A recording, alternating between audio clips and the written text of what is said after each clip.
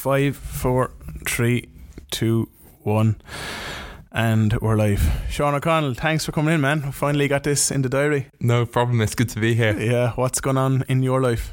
It's been busy. It's obviously a challenge trying to adapt to everything that's going on, like many people. I think you can have all these grand plans and then all of a sudden a pandemic will change that quite quickly. Yeah, for sure.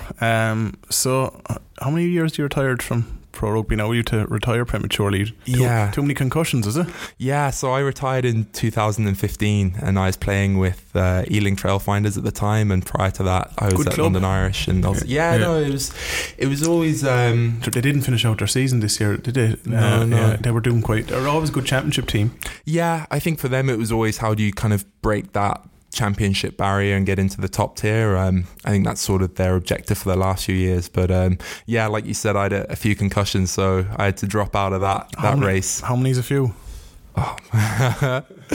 I feel like I've buried my head in the sand with most of them, but I had two very bad ones in the last two seasons. So in my second last season I was out for about 3 months, and in the last season it happened around October time and I didn't play the rest of the season, so I was struggling with vestibular issues, so things like vertigo and balance and visual distortion. So for me, the impacts of concussion became quite real, and I think, unlike many people at the time, you sort of think concussion was almost like resetting a computer, but actually realizing when you can't remember, or your short-term memory starts to go on you, it sort of reminds you how serious it is. What's your memory like now? It's a little better, but to be honest, it was never great at the best of times. So, and like when you said to me before, I think that like you helped out in a couple of drills. I know, was it with the Trailfinders, was it London Irish Academy? But you said, like, even a tackle bag, if it hits you too hard, like, your head is fucked. Yeah, I mean, I was fortunate where I didn't have that, but I certainly had friends who, it was sort of a joke that you'd make in the changing rooms but wouldn't get out. And you think nowadays, with all the sort of player welfare issues and just all the other issues in sport, I mean, I'm not sure if you saw it, but I think Brian O'Driscoll was talking about the use of like drugs and pain relief medicine in sport towards the end of his career. And, if you're told that you'll get, 5-10 grand match fee if you play this next game, if you take this tablet, so you can play the game, and you just think, God, like, what has professional sport come to, where people are being treated like pieces of meat? And I think what's sad now is there was actually an article out recently with an Edinburgh player who was just talking about how he'd become suicidal. And to sort of give your listeners a background, my area of expertise now is in psychology, and we know that concussion, it damages the prefrontal cortex, so the front part of the brain, and that's really important for things like your personality, but also regulating impulsive behavior, anxiety. So yeah, you can see now actually how damaging it is for people who probably don't know better, and that's the sad thing. No, exactly. And you touched on your psychology credentials, and what I like about you is you're not one of these. You gave up or retired prematurely from rugby, and you're now working with companies and individuals, but you're not one of these life coaches who guarantees you a better life and speaking at big seminars. You actually have the credentials behind you: first class honours in leader management, first class honours in psychology. So you've the credentials backed up, but you study a lot about companies and stuff like that. And what I noticed, one thing about companies the last couple of years, is the corporate social responsibility. That category of a company. And to be honest, I just think companies spend it, first of all, for a branding purposes, and second of all, just to tick a box so government or whatever organisations in our industry won't annoy us. So what do you think? Yeah, no, I completely agree. I think a lot of it is lip service, and I think it is almost used as a tool to be seen as popular and, to be doing good for society. But you kind of wonder, like, I always laugh when you see, like, BP, for example, where they're talking about, planting more trees and then they're dumping oil in the seas, or, something like that. And you just think, God, like, there's an element of just controlling the narrative around what their company really is. And I think that's what's interesting, is how people, and we're seeing it more widely in society in general now, is how are people managing their perception to portray something which is favorable or beneficial to them, and at what point is that true? And you look at like recently on Netflix, they have the Donald Trump documentary, and he's such a classic example of someone who's just. Which one is that? Is that like Dirty Money? Is it that one? No? Was that the Epstein one? Dirty Money? No. Oh, the Donald Trump documentary. There's a couple of them going around. There's a 4-part one which I saw recently, but they were just talking about his journey, sort of from his father was a property developer, how he got into property, and then the sort of various stages. And he was coming. I saw the Dirty Money one, and like he was portraying himself as the biggest property developer in New York, and he did like 4 buildings, like he was like nowhere near it. And then he was in there with journalists to write about him being a billionaire when he was worth he was worth a lot of money, about 150 million or 200 million, but still good. And it was all borrowed as well, so it's all, that country lives on borrowed money. I suppose every country does now. But it goes to just to show that if you say something enough and if you pretend enough, people start to believe it. And then at what point does that change where it's actually almost the narrative? And I think that's what's damaging to society, is that actually you're having people who aren't talking reality, or they're not speaking the truth. And what's that leading to? I know, for sure. But back on the corporate social responsibility, if companies really did care, like, and there's so many companies out there, and I was with one company when I first came over here, and they thought they were very employee based and we care about the company, but like when you open up the curtains a bit, when you go behind the scenes a bit, like you were just a profit maker, like that's all you are. You're just a robot. And like, think about the amount of people, maybe not so much at the moment. I think people are probably happy they're just working from home because they don't have to look over their shoulder as much. But think of the amount of people who are actually like miserable on a Sunday night, just getting their clothes ready for the week and going on the tube. I'll never forget it, like going on the tube. And there was one morning I was like, right, I'm going to put away my phone now, and I'm just going to look around and count how many people are on my carriage. I've done that. And I'm just going to say how many people are on their phone. And there's 27 people on the carriage, 22 were on their phone, and the whole 27 people just looked miserable. And like companies, like most of them, like I work with 3 or 4 now, and you rarely ask like, oh, how was your commute in, or anything. Like, nothing is about your personal life. I know. You're just a complete robot. It's funny, the commute in, it's almost like the start of like a zombie apocalypse film where you're just like, oh my god, are these people here? Are they present, or are they just literally going through the motions? And I mean, you get one life, and to think that you're going through the motions for such large chunks of it, it's like, how does that make you feel? And to be treated by others as if you're just going through the motions, is like, how does that also make you feel? And yourself, when people care about you, that's when you want to do more, that's when you want to do better, because you feel like your efforts are being recognized. Oh, for sure. You go into these companies, like, and I remember what the boss said to me, like, you don't come in early enough. I said, look, listen, man, I come in at 10 to 9, I'm contracted 9 to 6, like, and he said, no, but the you should have told me you don't pay me enough. I was like, he said the rest come in at 8:30, and I was like, are you going to pay me a bit more? I'll come in at 8:30 then. Like, it's like, I'm not motivated to come in at 8:30 just to be present. And I can guarantee anyone who's in before, unless you're really, really busy, anyone who's going in there, it's just for perception reason. They're just probably flicking around on YouTube or Reddit or whatever they're doing. Yeah, and it's interesting you mentioned motivation, because there's a really famous experiment which happened, I think it was around like the 1920s or the 1930s.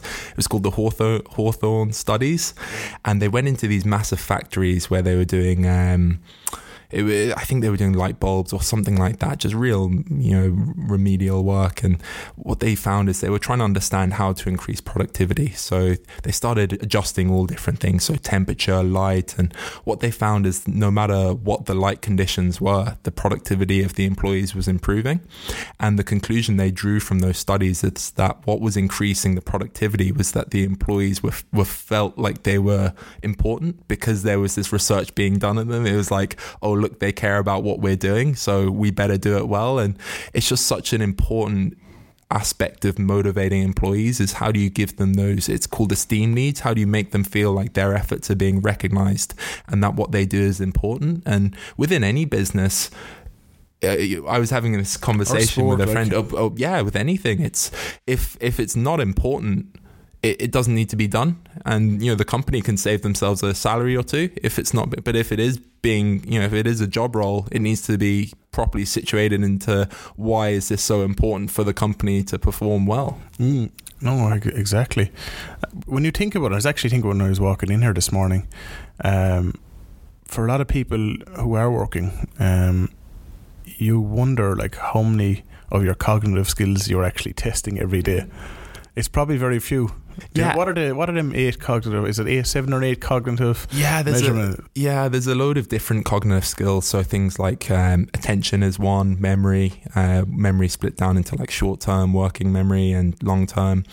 But you've other skills. So some of the really important ones, you've cognitive flexibility, for example, and cognitive flexibility is your ability to think of different strategies and to understand how those strategies would relate to solving a problem. So I always use the analogy of a plumber, where if you've a plumber who has high cognitive flexibility, it's like having more tools in the toolbox, and then understanding how those tools relate to fixing the problem.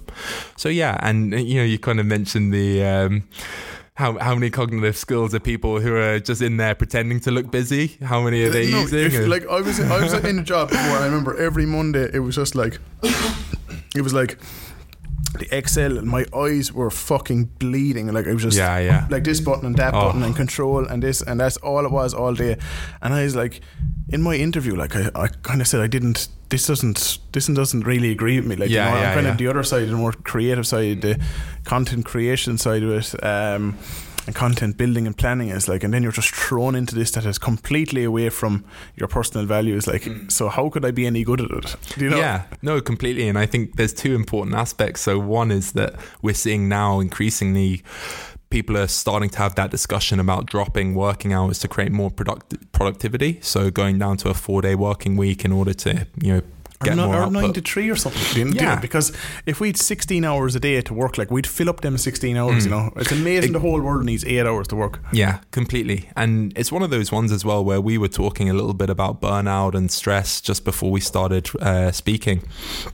And so much of that is the ability to switch off. And it's something which has become very prominent at the moment with people who are working from home, is that actually the lines between work and home have been blurred. And all of a sudden, rather than having that clear zombie moment on the train home where you're transitioning to switching off, all of a sudden it might be 10, half 10, and you're checking a quick email, or, you're firing off that last message to someone. And what's that doing for your off time? Again, if you were an athlete, you wouldn't constantly run at 12 hours straight. You might do 2 or 3 hours training, have a couple hours off, then train again. And it's all about that quality of work that you're looking for, and being constantly on not only impedes that quality of work, but it leads to burnout and stress further down the line, which is a disaster for employers as well as employees. I think as employees, you have to stand your ground on that. So if I'm contracted, right, if we're getting a project over line, I understand you have to go the extra couple of miles,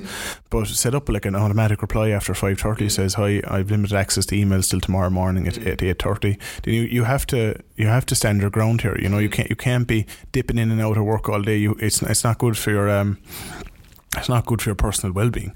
Definitely not. And I think, like you said as well, being honest with yourself about if this job makes me feel terrible, why am I doing it?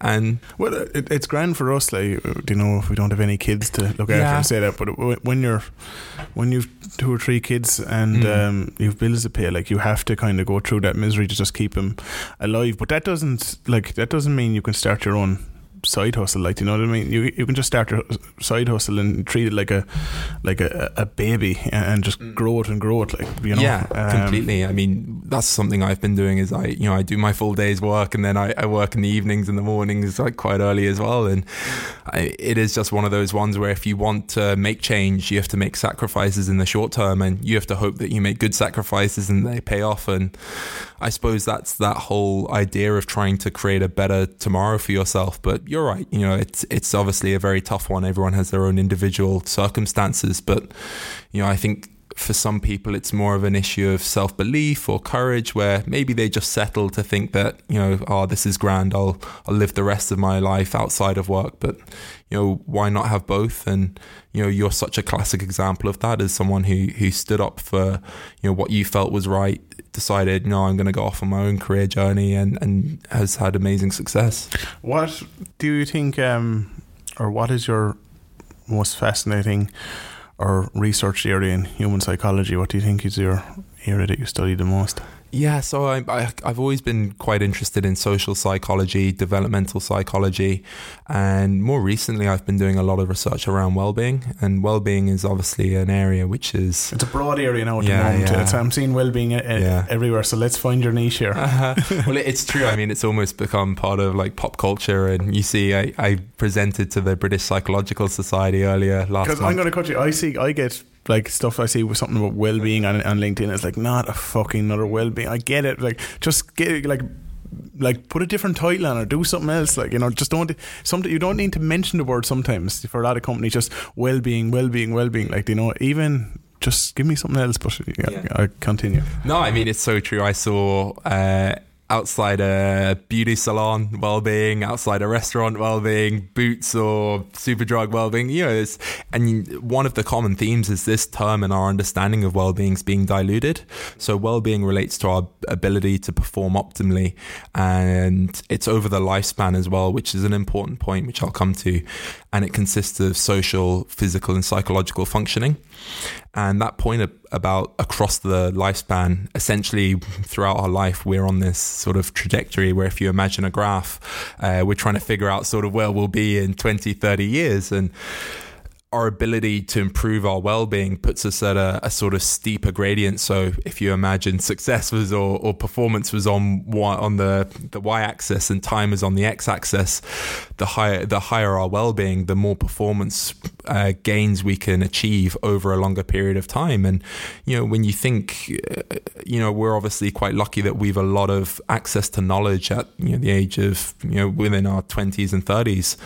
What's that going to do to us for those people who spend an extra hour a day reading or listening to a podcast? Or, I mean, we were joking about the Joe Rogan experience before we started, but I've learned so much from that. And I found some of his guests where I've gone into more of their work. And there's one area particularly relating to nutrition where it's Dr. Rhonda Patrick. And yeah, she was on quite a bit. She was on recently enough again. Yeah. She's one of the regulars. I was watching even Ben Shapiro. I had to turn her off. I think it was 2 months ago she was back on. But she was just getting way too heavy. I was like, I'm not smart enough to see this podcast out. Go on here. She goes into like the real microbiology, and at the point you get a little bit lost. And I think it's important to understand how these things work, because if you know, for example, eating broccoli sprouts, they'll like cure cancer, or they'll increase your brain's neuroplasticity, or whatever the benefit is. You want to know what that is, because otherwise you're like, well, why am I doing this? And you know, to go to well-being, it's like one of the key aspects of well-being is our ability to metabolize glucose effectively.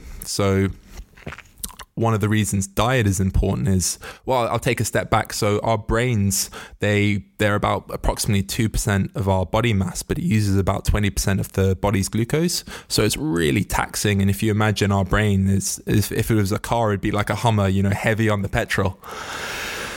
But even within that, our prefrontal cortex is even more demanding. And our prefrontal cortex, as we touched on earlier, it's not only is it our personality, but also our ability to think, plan, and problem solve, which, you know, is increasingly as we move towards a knowledge-based society, is, you know, those are the key competitive skills. So our ability to metabolize glucose means that we can use our prefrontal cortex more effectively.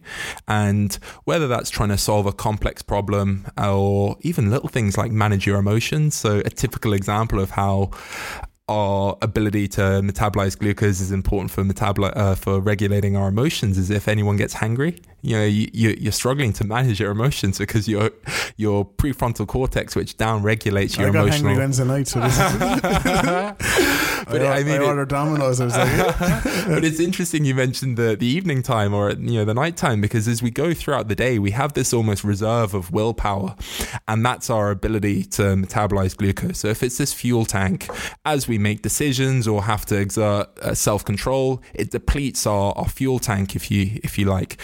So we see a lot of sort of, you know, getting tired and you know, losing our way or having a Domino's, or the classic one is when you're hungover. And we know that sleep is really important for our ability to metabolize glucose.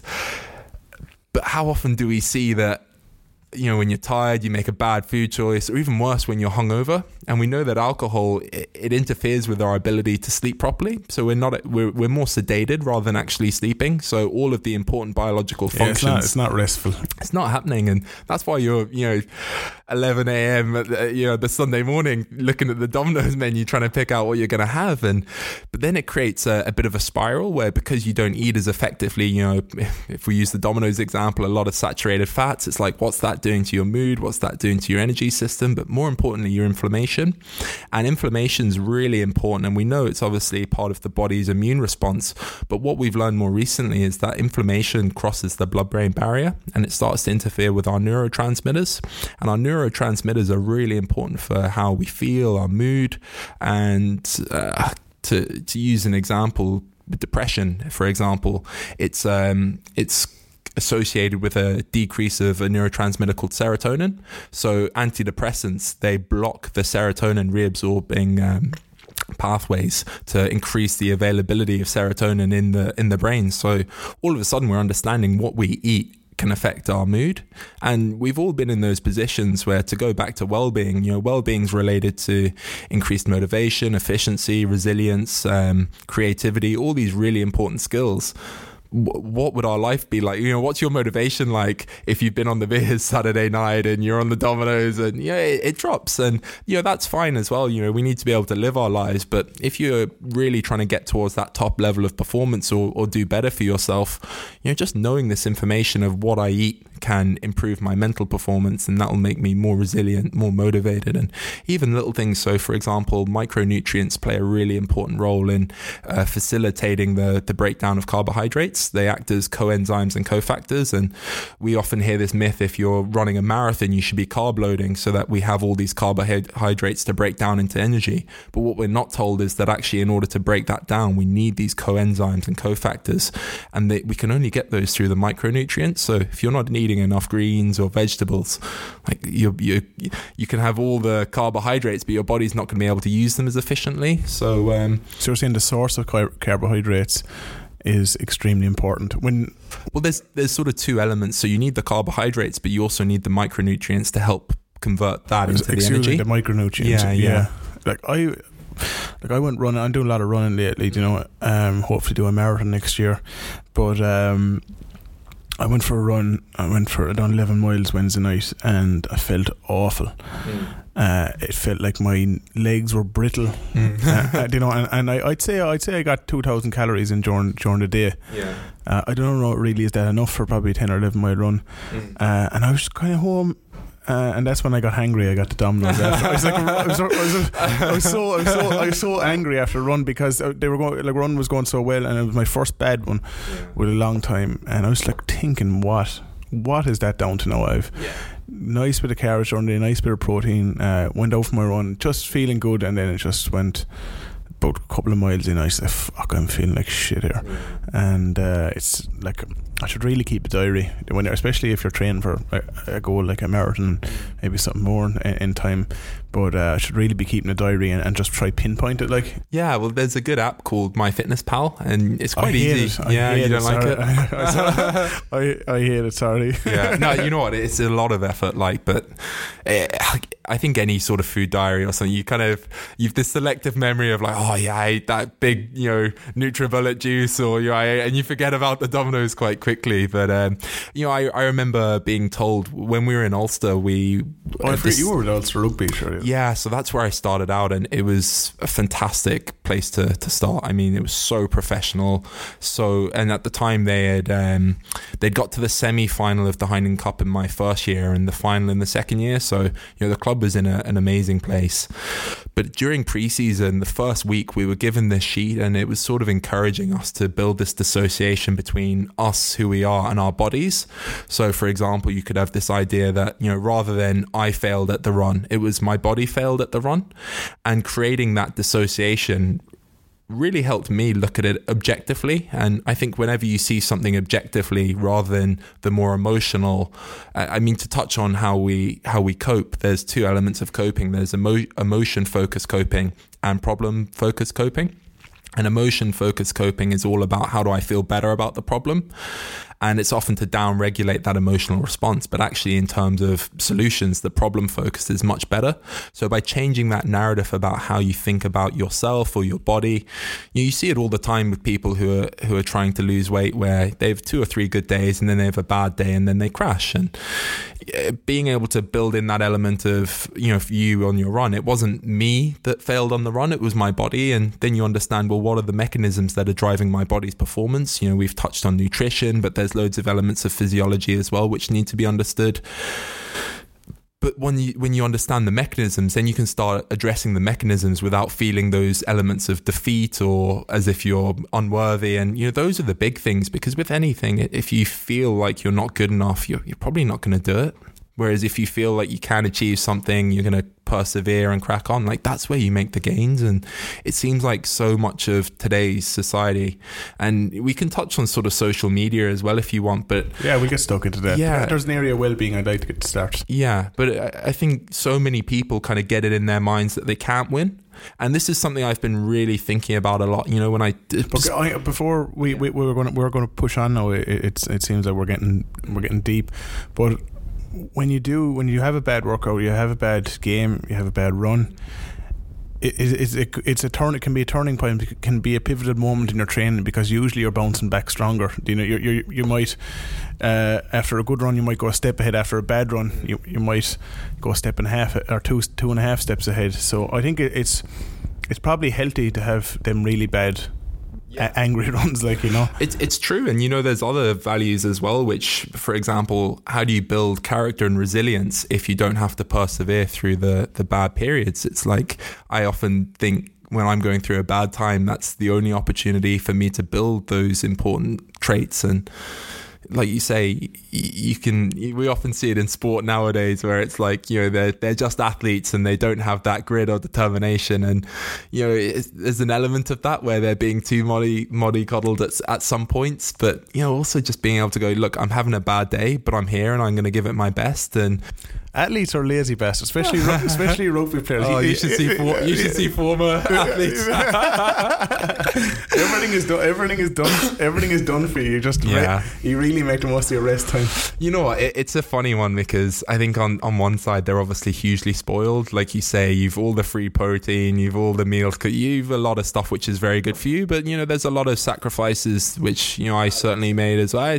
I suppose with anything, it's always it's that comparison, and it's, are you comparing the whole picture? And I think that's probably one to always think about, well, what's not being compared, or in what way? And to sort of think a little bit more about, like, if you're training with a partner, you might go, oh, they had a great run today and I had a terrible run, like what's wrong with me? And just having that understanding and being forgiving of yourself, and knowing, what, I can't always perform at 90%, but I'm here and I'm going to give it my best. And there was a stat around Jordan Spieth where I think when he won some of the major tournaments, they analysed his golf performance and they found that he was only playing his top level of golf. I think it was something like 10 or 20% of the time. The rest of the time was his B game, and then occasionally his C or D game. But it just goes to show that no one's always at their best. And it's a really nice idea to be pursuing that goal of excellence, but you have to be honest with yourself. And it's like, well, what do you do when you're not at that optimal state? Do you give up? Do you just not try? And I think that's the important thing, is that actually these things are peaks and troughs, and you have to get through the bad periods as best as you can, and limit the losses, so that when you do get those opportunities, you can really maximize them. I think as well, when you feel like it's not your day, and just early on, sometimes early in a game, I know for certain individual sports this mightn't be that relevant, but you can just change up your game a small bit on that day. If you feel, just say in rugby, you feel you're not moving that well, you're not feeling that ball carrying that well, you can change up your game a small bit. It says right, I might play a bit more defensive, or usually more attacking, and you see, like, even the best of players like Brian O'Driscoll went from complete attacking to defensive, like probably halfway through his career. His game was built on pace, and then it went to defence. So I find that pivot interesting. Yeah, well, there's a great example. I'm not sure if you've seen The Last Dance, but at one point Yeah, I mean, if you see Jordan, and he talks about it later on in his career, he talks about how he used to sort of drive for the net early in the career and it was more explosive pace, but he sort of learned to utilize his skill set more effectively within the game. And that's an element of understanding and knowledge of how can you play the game in a way which is more efficient to your skill set. And I mean, for me, I think that's such a good example of how, as you age and maybe some of your physical attributes deteriorate, your experience and knowledge can really sort of mature. And it's almost you're getting these two curves, and one it's peaking much earlier, and then your physical attributes are peaking much earlier, but your knowledge is still, it maybe takes 2 or 3 years longer to develop. And it's sort of where's that perfect overlap between the two to get the ultimate individual. Yeah, definitely. Yeah, no, it's a very interesting area. I'd like to actually research it a bit more.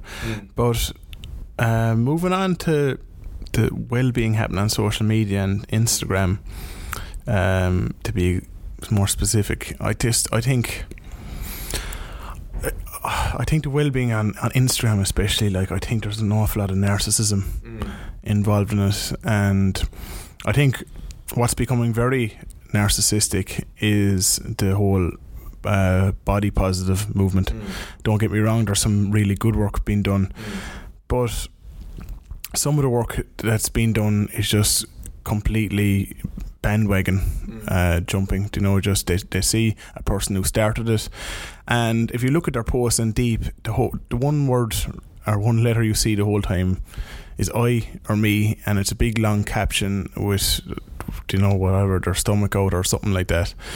And the post is more about themselves rather than actually promoting body positive image. And don't get me wrong, there's a couple of people who are doing it very well. There's a couple of people just being honest themselves. I seen it on Instagram the other day. I know it was a Love Island contestant or whatever, but like she obviously ate a lot during lockdown. She couldn't fit into her jeans, and her boyfriend was trying to lift her into the jeans, and it was very good. It was like, I know, lockdown got me or something, got me bad. And like, it's like, there's nothing there. Like that's sending out a message. There was another girl back in Ireland. There's no game. Yeah, there was another girl back in Ireland I was following, and there was, like, you could see, like, don't get me wrong, she wasn't overweight, but like she wasn't in shape, she wasn't ripped or anything, but like she was just sitting down, and like you could see that, like, whatever bit of fat hanging over, it was just natural like anything, but it was just like, just had a good day down by the beach or something like that. And I was like, that's sending out a message. And I was kind of like, fucking fair play to her. Like, she just didn't care. She just had a nice day by the beach, and yeah, she wasn't in the best of shape, but I just said that sends out a message. Is like, I'm not self-interested. I'm not just putting up a big long spiel about how great I am for portraying this body positive stuff. So there's a lot of narcissism, and I'm very cynical of it as well, because I think if they're only doing it now, they're doing it now because they appreciate that there's an audience that's supporting that. Nowadays you get likes for showing a lot of it's not proactive anymore. Like, it's completely reactive. It's like you said, it's reactive. All of a sudden they're following the crowd and what the crowd wants, rather than actually saying, these are my values, and regardless of what anyone else thinks, this is what I believe is important and what I'm going to act out. And like you say, that idea of narcissism and the social media, it's a messy one in general, but there's a lot of games being played, and a lot of it's very disingenuous. And I mean, there's plenty of issues which are naturally occurring in our lives without us creating more as a society. And it's definitely and I think the biggest element of it, which I have a personal sort of vendetta against, is these people are role models, and you see nowadays younger children who are copying them, and you just got to think, well, what sort of society do I think? Well, what do I think society should be like, and how am I actively shaping that society to be along those values? And I think nowadays we're seeing a lot of people who don't have any genuine care for what the bigger picture will look like. And if you have 1,000 followers or 100,000 followers, those are people that you can influence and shape their thoughts. And like you say, it's how do you want to do it? Do you want to do it for your own personal gain, or do you want to do it to try and create a better society? And look, it's a tricky one, because obviously for a lot of these influencers, it's their livelihood, it's a job. But I mean, I'm not sure if you saw with, I think it was Boohoo, but they were essentially using illegal employees and paying them significantly under the minimum wage. And I think it was something like £5 per hour, and then all of a sudden you're getting an influencer who's posting an ad for them, who's getting, you know, God knows how much per ad, and then you see that same influencer has like a blacked out square, you know, the Black Lives Matter square, and it's this incongruence of, well, how can you say that a human life is valuable on one side and then support a business which is abusing, you know, a human life? And it's completely. I mean, I really sort of lose my head over this one, but, you know, we touched on corporate social responsibility earlier, but everyone has an element of responsibility. You know, every pound you spend, you're supporting something. You're saying, I want to buy this product and what it stands for. And, you know, so exactly, you're buying more than the product. You're buying way more than the product. Yeah, I mean, you know, for example, my parents, I remember one time that my dad and I was talking about when we were in Doonbeg going out and playing the Trump Hotel, and, you know, it's kind of one of those ones where it's like, well, you know, I don't really agree with what he's been doing, and, you know, I think some of it actually I wouldn't condone, so why would I go and play there when I can play somewhere else? And it comes back to, I think you have to make a sacrifice, right? If you believe in something, you have to sort of be willing to stand by that, whether it suits you or not. And I think nowadays people are trying to have their cake and eat it, where they're saying that, you know, I'm going to pretend to care about something, but if it's not in my interest, then, you know, I'm not going to follow that through. And I think that's where we need to be, you know, held more accountable as individuals. And I think that's probably one of the biggest voids in our society at the moment, it seems like. And we know obviously online is a different story, where you get this diffusion of responsibility, you know, this sort of crowd anonymous effect where you can say something without, you know, I could tweet you and say something which I wouldn't say to you face to face. And but there's a big, like, there's a spectrum, and there is a spectrum on social media, and there's no middle. You know, on one side you have the, like, done up models, male and female, ripped as fuck, and, you know, fake tits and all that stuff. And on one side, and we're looking at that for years, like, you know, and for ages we're like, Jesus, will you show us something normal, like show me a few stretch marks or something like that. You know, like, it's like, will you show us just something life related? And then we're going completely over then to the other side of it, where it's like, I'm going to show off and I don't give a fuck, but actually I do give a fuck. You know, anyone who says on social media that they don't care what people think of them, they do care what people think of them.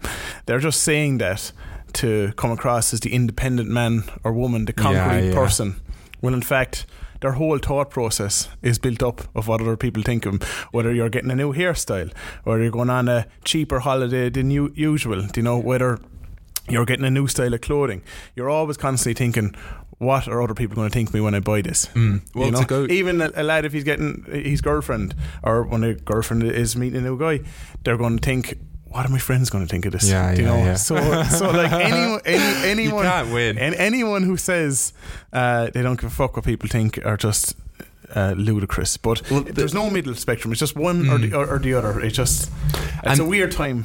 But that them two girls I was telling you about, the one who's just pulling up her jeans and stuff with her boyfriend, just having a laugh, like, that's sending a message. Like, and the girl on the beach just doing a normal thing with no big long spiel, that's like, that's hitting the middle, like that. That's like doing it right, you know.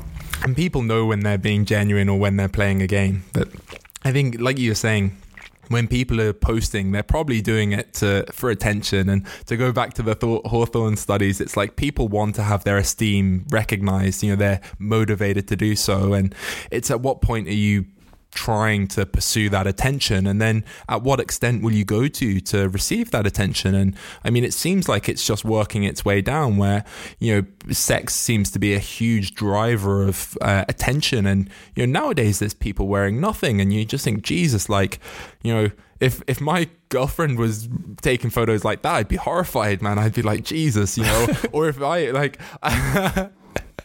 I mean, guys are worse on Instagram. Like, if you look at some of these guys, like, they're way worse. Like, you know, just some of the stuff, and like the body positive stuff, lads are doing it as well. Like, they're just doing it all wrong. I think lads are really bad at it. Yeah, you know. I'm laughing because I need to be careful what I say here, because you could be getting a P45 off your missus, man. I was going to say, usually I'm pretty private, but a few years ago, I'm going to say it was for charity why I did it. But it was a bit of a laugh with a few lads, and we had a really terrible injury actually with one of our former players, Fish. I didn't actually play with him, but a lot of the guys in the club knew him, and he ended up a full quadriplegic. And we did a charity calendar to raise some money, but I ended up stripping off and kind of getting the baby oil. So that's different. that's different. That's all I told myself as well. You're not like you're not going to Ibiza. Yeah, it was one and done for me. Now we're in Speedos and Ibiza and just getting the best picture ever. Like, you know, it's. But I think there's another important element as well, which is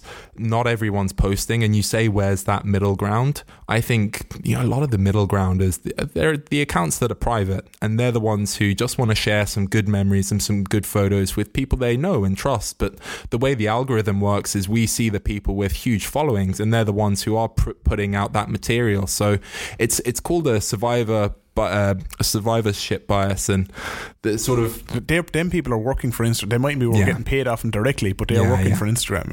Exactly. And I think whenever you're using those platforms, you have to be mindful that, you know, it's not, if you were to do statistics, it wouldn't be an accurate representation of the population. You're taking a skewed measure, and then you're assuming that that's real life, but it's not. And I think being aware of that and reminding yourself, and there's other things you need to remind yourself of when you use social media. And one of the biggest drivers of negative effects of social media is social comparison. And it's this idea that we've evolved as a social species. And what that meant is, in order for us to live collectively in harmony, we have to socially regulate our behaviors in relation to others. And in order to do that, we compare, well, this is me, and how am I acting and behaving in relation to Andrew. And you see it so much in like young couples who their friends might have got their deposit for their house and the house sorted, and then who might have a kid. And then they're like, well, why aren't we? Where's our house? Where's our kid? And people panic. And I think the problem with Instagram is you're comparing yourself to something that's not real. You know, I recently found out that these people airbrush their photo. I mean, I was shocked, Andrew. And then when I saw it, I couldn't unsee it. I was like, Jesus, every one of them is at this. And, you know, for a young 15-year-old, you know, girl or boy, if you don't know that, that's hugely damaging to your self-perception, your understanding of, you know, beauty or value even. And, you know, some of these things are particularly damaging. We do a lot of work with schools, and part of it's actually addressing anxiety and stress conditions that are brought on by exams. They create a negative impact on cognitive performance. So we go in there to actually try and give them strategies to overcome that, but also pastoral work to help kids deal with things like social media, because growing up to nowadays is completely different to how you and I grew up. You know, the challenges they face are completely different, and it's interesting culturally. Yeah, well, just the problems millennials face in general is hugely different. And for example, you know, I think it's something like a house is now 10 times your salary, whereas it used to be something, or you know, it used to be 3 or 4. Yeah, it used to be 3 or 4. But especially in the UK and Ireland, you don't have that. You don't have that distance really. But in the UK, in London anyway, you haven't a chance, man, on this, unless you're either from old money or you're after hitting the jackpot. You haven't a chance for the regular Joe Soap. And it's tough because, again, on Instagram or whatever it is, you're always comparing yourself to the apex of it, and you're seeing the fellow with, you know, Ferraris and a mansion, and you're thinking, God, here am I in my rubbish flat with no back garden, and I have to stay in lockdown this whole period. But I think it's definitely quite damaging. But being able to understand actually what's happening behind the scenes, what's really going on, you know, things like understanding it's not an accurate representation of the population, you know, all those tools help to situate it for what it actually is. And I think as well there needs to be an element of understanding how this plays out over the long term. And, you know, we don't know what happens to influencers when they're 40, when they're 50, when they're 60. But yeah, I think the influencer stuff, I researched that quite a lot, and I do think it's an effective form of marketing if it's aligned with the right person. But you're seeing stuff, there's a lot of problems I have with influencers. One of them is they're representing brands that have no real affiliation with their work or their business. Like I've seen some Love Island girl, that one from Newcastle, I think she was like Bombshell or whatever her name is, and she came up on my whatever feed, the feed, the magnifying glass. Do you know what the best post or topic account? Yeah. I forget what it's called. It's gone completely out of my head. I should know what this, but and she's advertising FX trading software. And I was like, you'd love it if you did a video where she was talking about it. I was like, are you for real? You're a model, and you're advertising FX trading software. But on the other hand, you have a lot of these influencers who don't have any other platforms to stand on. So Instagram is going to go away. Yeah. Like Facebook went away. Facebook now is 40 to 65. That's probably the main demographic using Facebook. Instagram is eventually going to move away from that. Eventually it might take another few years, but it's going to gradually move on. And something else, TikTok, I don't like TikTok, but it's doing well.